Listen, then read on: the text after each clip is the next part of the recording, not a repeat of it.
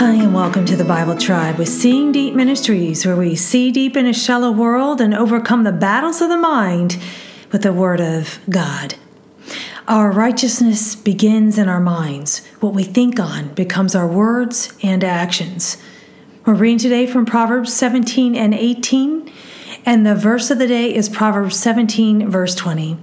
One who has a crooked mind finds nothing good, and one who is corrupted in his language falls into evil. In context, Solomon is contrasting the righteous and the wicked, and he emphasizes how our thoughts are where it begins. We see this throughout Scripture.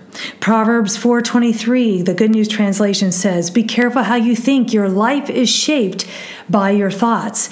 Another translation says to guard your heart. Our thoughts need to be watched. They need to be guarded, for thoughts unchecked could wreck our lives.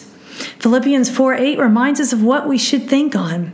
Finally, brothers, whatever is true, whatever is honorable, whatever is just, whatever is pure, whatever is lovely, whatever is commendable, if there is any excellence, if there is anything worthy of praise, think about these things. We have to be vigilant with our thoughts. And while sometimes we can tend to be a victim of our own thoughts and think that we can't control them, that is a lie.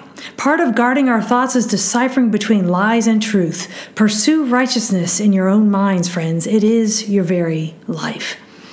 I chose the key word corrupted, which is the Hebrew word hafach.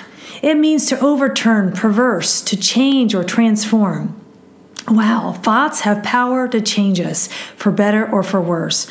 I used to tell my kids an analogy of pollution. Imagine a drink of water and a little dirt is thrown in. No one wants to drink that, right? Pollution and corruption affects our whole being.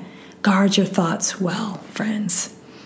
Thought of the day, thoughts unchecked could wreck our lives. Application, just because we think a thought does not make it true. Question your thoughts. Align them with the Word of God. Go with God and His precious Word, friends. Tune in tomorrow as we head back into the book of John.